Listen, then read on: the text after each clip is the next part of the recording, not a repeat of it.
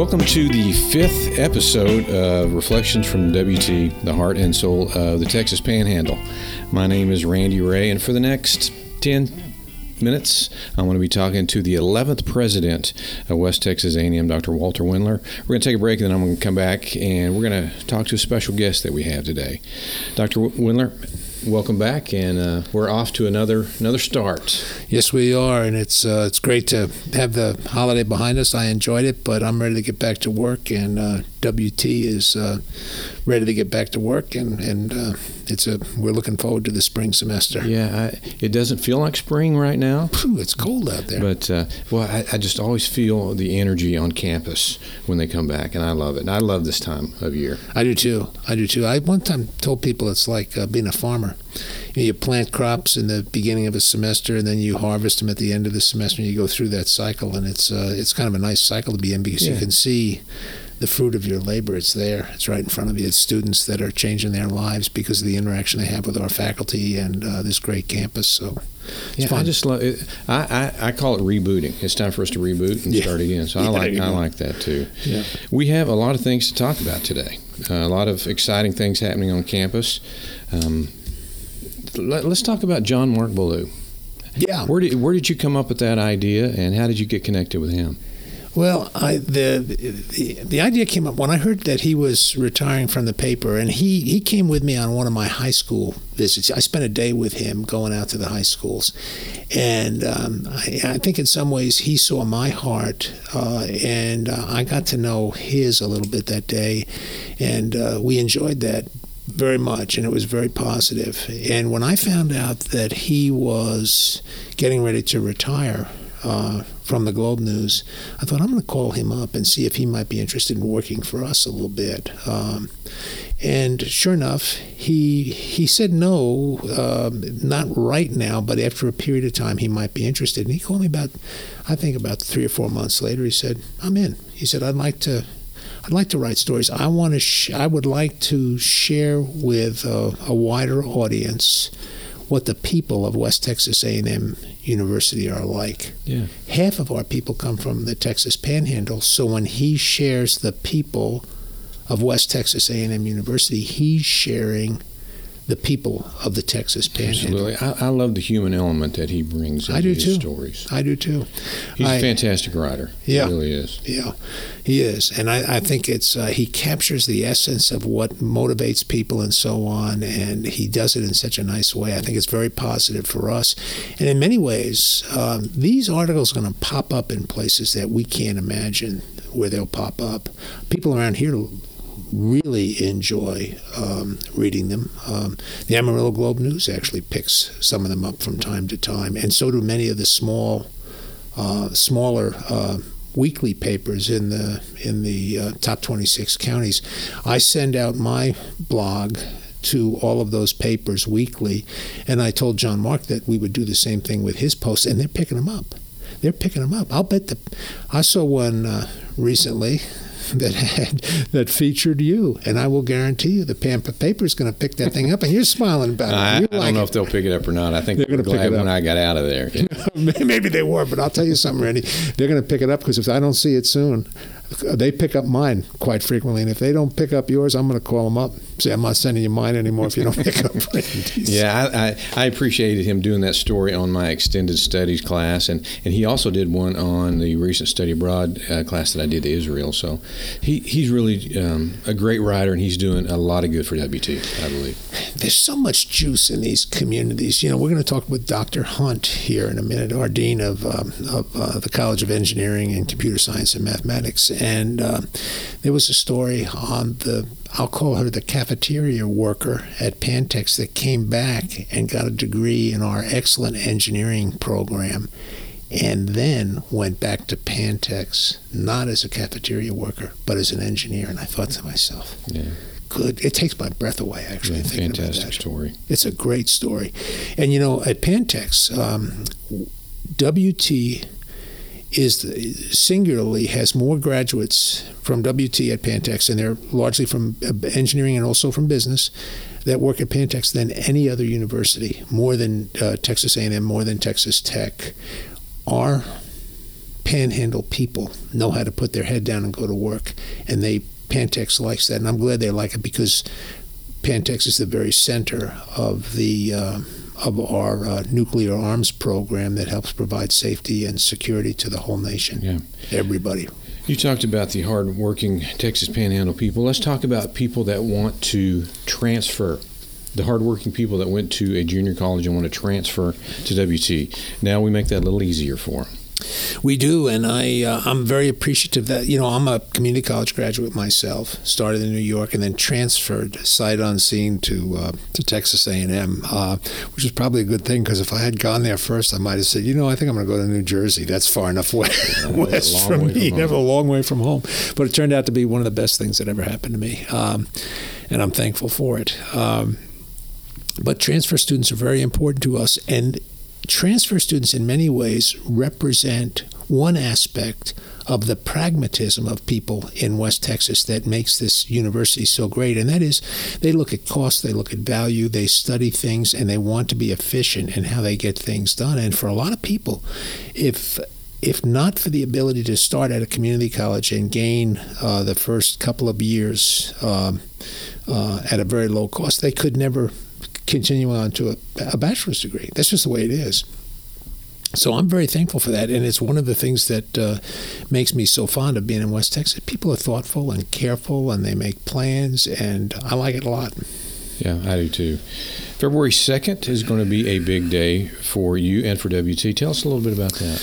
Well, many of our listeners would know that we have been working on WT 125 since the day I got here, quite frankly. I remember an event at our house when we broke ground for the Ag Building, and I told the people that were gathered there for a lunch that it would be very soon that I would be getting in touch with some of them to help us create a long-range plan, what I call a generational plan for West Texas A&M University, try to plot out to some point in the future. We call it WT 125 because it is defining what we would like to be in some ways when we reach our 125th birthday, which is 2035. It's taken us over 2 years to do this plan.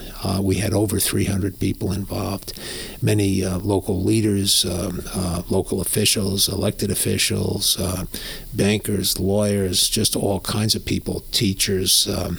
We had staff from the campus involved. As a matter of fact, about half of the 300 people were from on campus. The other half were from off campus. So it wasn't just a view, kind of an internal view of what we want, but it's how we can serve the community better, which I think is critically important for a regional university. And we staked out some ground in there. On February 2nd at the Embassy Suites in Amarillo, Texas, we're going to have a dinner and basically a celebration of the completion of that plan. We'll unveil the plan and give copies to the people that are there and so on. And I think when people look at it, they're going to appreciate it. And what I like about it is it's not my plan. It's got plenty of me in it, but I mean it really is a plan by these hundreds of people that are fond of West Texas A&M University and want to see it prosper into the future. And by golly, that is important. That is important because if those people, internal people and external people, don't want to see West Texas A&M University prosper in the future, it's not going to prosper in the future. Yeah, I agree with you. I bet you could talk to anyone in the Texas Panhandle and ask them, regardless if they went here or not to school here, what do you think about WT? Do you think WT is an important part of the Texas Panhandle? I think everyone would say yes. I agree with you.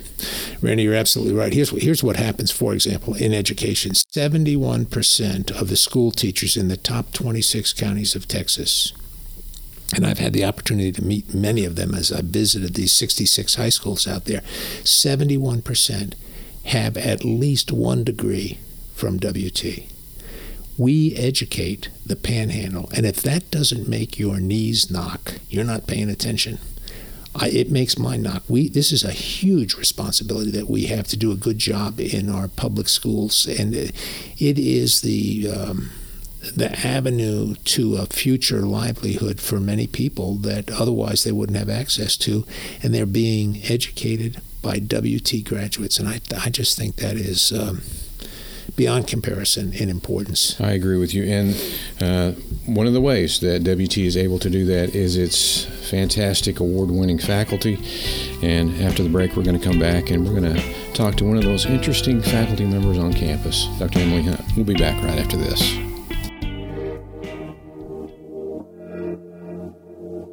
West Texas A&M University is a student body that learns by doing and is always seeking opportunity. Talented and accomplished faculty that teach both in and out of the classroom. Programs that provide timeless information and meet the challenges of today's world. Facilities rich in technology as well as WT history. It's our alumni and donors that make the big difference and set us apart from other universities. With your support, WT will continue to award scholarships to deserving students and strengthen our programs, which means a better campus, more in-depth education, and a lasting cultural and economic impact on our region. Now is the time to strengthen connections, support students, and open doors for tomorrow's leaders. Share your experience, share your heritage, share your pride. Well, welcome back to episode 5 of Reflections from WT, the heart and soul of the Texas Panhandle. We've been talking to Dr. Walter Wendler, the 11th president of West Texas A&M. I want to shift gears a little bit and talk to Dr. Emily Hunt, who is the dean of the Engineering, Computer Science, and Mathematics school here on campus at WT. Emily, welcome. Thank you. Yeah. I'm going to ask you about 3 areas of expertise, and if you could just tell me a little bit about each one of them. First, tell me a little bit about thermal fluid. What is that? Oh, that's one of my favorite things to talk about. So you'll have to give me a signal when I've gone too far. So thermal fluids is the study of air or liquid. We look at how do we move heat or energy using air or liquid. So when you look at mechanical engineering, you can typically break it into 3 different parts. You can look at what we call solid mechanics, so structures. We look at material science, so how do current materials perform, what materials should we choose for this project, or how do we create a brand new material that maybe has never been before? And then the last part of mechanical engineering, which is my area, is thermal fluids. So Thank you for asking that and getting me started off in such a comfortable way. Yeah, I also discovered that you have 2 patents on nanostructured metallic alloys. Yes. Sounds like something from Star Trek to me. Yes. So we have developed 2 different materials. One of them is, we call them nanochargers, but we're looking at, we use nanomaterials. We create new materials using fire, actually. So instead of, typically when you think about combustion, you think about using up a fuel and an oxidizer.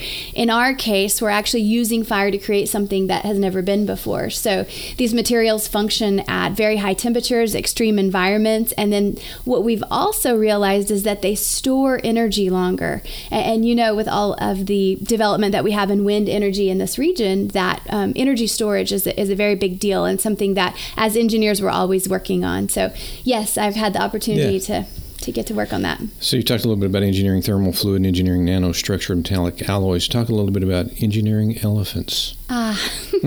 So another passion is children's books. So we have written, I work with my advisor actually from the old days, but she's also a mechanical engineer, and we've written several books together where we try to introduce the idea of engineering to elementary school kids. Yeah. And we feel like it's important because a lot of times when you talk to an elementary school child, they don't know what engineering is.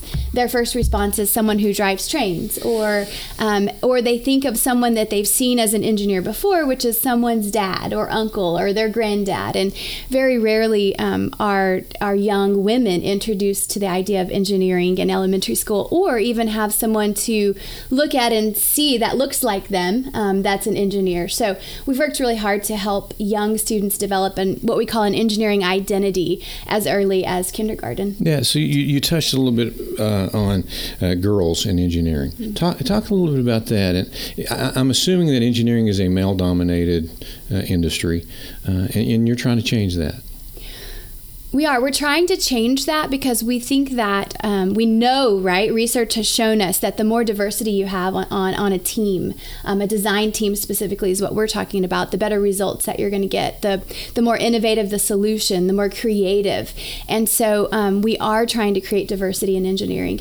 Right now in our engineering school, we're about 90% male. But those 10% females that we do have are strong, and they're doing incredible things. But yes, working to recruit underrepresented groups is definitely something that is important to us in engineering. What else is important to the School of Engineering here? Tell me a little bit just about the school and what you think the future is going to be like over there. Okay, we have a wide range of undergraduate engineering programs now. So we offer degrees in electrical, mechanical, civil, environmental, engineering technology.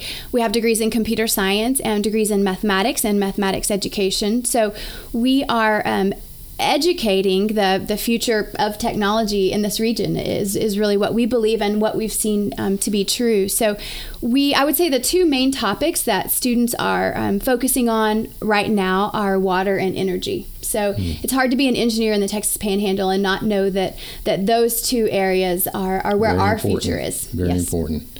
Yeah. Tell me a success story. Tell me a story of one of your students that have graduated from WT and gone on to be successful. Oh, okay. There's so many. There's a lot of them. I know. Yes, I would definitely say, too, that the unique, the common thread among our students is their willingness to work hard. And when I think about working hard, I think about a student that I had several years ago. Her name was Jenna. And Jenna came, and she was in my 8 o'clock class when I was teaching fluid mechanics. And I noticed that in this 8 o'clock class, she was so tired. Like, you could just tell. She looked like she hadn't slept at all. And I got to know her a little bit and found out that it was because she was a working mom, and the shift that she worked was until 4 in the morning. And then she would go home and sleep for a couple hours and then be at my class at 8 a.m. I got to work with her more over the next couple of years. And when I had her in senior design, it was interesting timing. She was expecting her second baby by the end of the semester. So she's going through this course, which we consider to be the most rigorous of engineering courses. It's our capstone course. And she was designing a system that would alert parents when their car seat was in the back of the car and they exited the car, but the car seat could still detect that there was a weight. At that time, there's some stories on the news where parents would actually, and I'm a parent, I know, like sometimes you just drive to work. And so she had designed this system, and it was incredible. But the whole time she was in school, she was working a full-time job and raising 2 children. And she was pursuing a mechanical engineering degree, which a lot of times, as a female, has challenges of its own. So she came to me in senior design and said, I want to go to graduate school. And I told her, if anyone can work through graduate school, you can, right? Graduate school is about doing the work, being there every day. So at that time, we didn't have our master's program, and I was able to connect her with a program at Texas Tech. Her family is from the Panhandle, and so she wanted to stay pretty close. So she moves her family to Lubbock and gets her master's degree, finishes her PhD, and she's now an assistant professor at the University of Colorado in Colorado Springs, doing some really transformational work in additive manufacturing. So 3D printing energetic materials. Her work is fascinating, and she that's what it was. Like, she wanted to work hard from the very beginning. And the first time I met her, I thought she's going to do something great, and she is. She's doing something great right now. I got my undergraduate degree at WT, and I had been all over this campus, but I had never been in your building until, probably 6 months ago. And it's a beautiful building, and it feels brand new, even though it's an older building. Tell us a little bit about your facility. Okay. We just moved in. We've only been in the second floor for the last year. But we had the opportunity when this building was, it has been on campus for years, and it was mothballed for a while, and then we had the opportunity to work on the spaces when we were redoing it for engineering, remodeling the second floor, the first floor too. And so what we did is we we remodeled it to have spaces that were intentionally for student design and creativity. So, all the time we're enforcing this in class. We're saying you have to be creative and you've got to take this time and you've got to brainstorm. But then we looked around and they didn't have anywhere. We were filling up the library with engineering students. And while we're glad for them to go to the library, we wanted to also be able to provide that space for them. So when we redid the building, we were very intentional with our design. We have several engineering design spaces, and they're open all the time. We don't book classrooms or anything like that, or classes in them, because we want the students to know they always have a place to go. We also designed them to foster group work. You've seen them, so to foster some creativity. And then we did things that we thought the students would identify with. You can see all of our HVAC. I mean, speaking of thermal fluids, right? When you think of your air conditioning system, that's what it is. But we designed it so that that's all open. Students can see how that's working. Our elevator is also the same way. All of the mechanical, electrical components are visible, and so we're at home there because it's all of the things that we like. But we've had a great response from students. It is a beautiful building. I'm so glad that we remodeled that one and brought it back to life. All right, I'm going to ask Dr. Wendler and Dr. Hunt. I want to ask you both. Here's our curveball that I traditionally throw at everyone on every one of our episodes. If either one of you were to talk to 18-year-old Emily Hunt, 18-year-old Walter Wendler, what advice would you give them? Dr. Wendler, why don't you go first? Oh, mercy! I think I tell them to keep their head down and just keep working, keep moving forward and working, and not faint. Don't be weak-kneed about what it is that you're doing. Have some confidence in it and keep plugging. Yeah, Dr. Hunt, what would you tell your 18-year-old self? I would definitely tell myself to stick with engineering. I didn't know then the doors that would be opened as far as research and design work, and just the absolute fulfillment that this career path would bring in my life. And I remember being 18 and thinking, I'm the only girl in this room. What am I doing? And so I think I would just encourage myself, stick with it. This is what you're supposed to be doing, and it does turn out well in the end. Yeah. I think if I were to talk to my 18-year-old self, the advice I would give me is get a haircut. Hey, that still works. Well, thank you for joining us for episode 5 of Reflections from WT, the Heart and Soul of the Texas Panhandle. Join us again next time. We'll be looking for you then.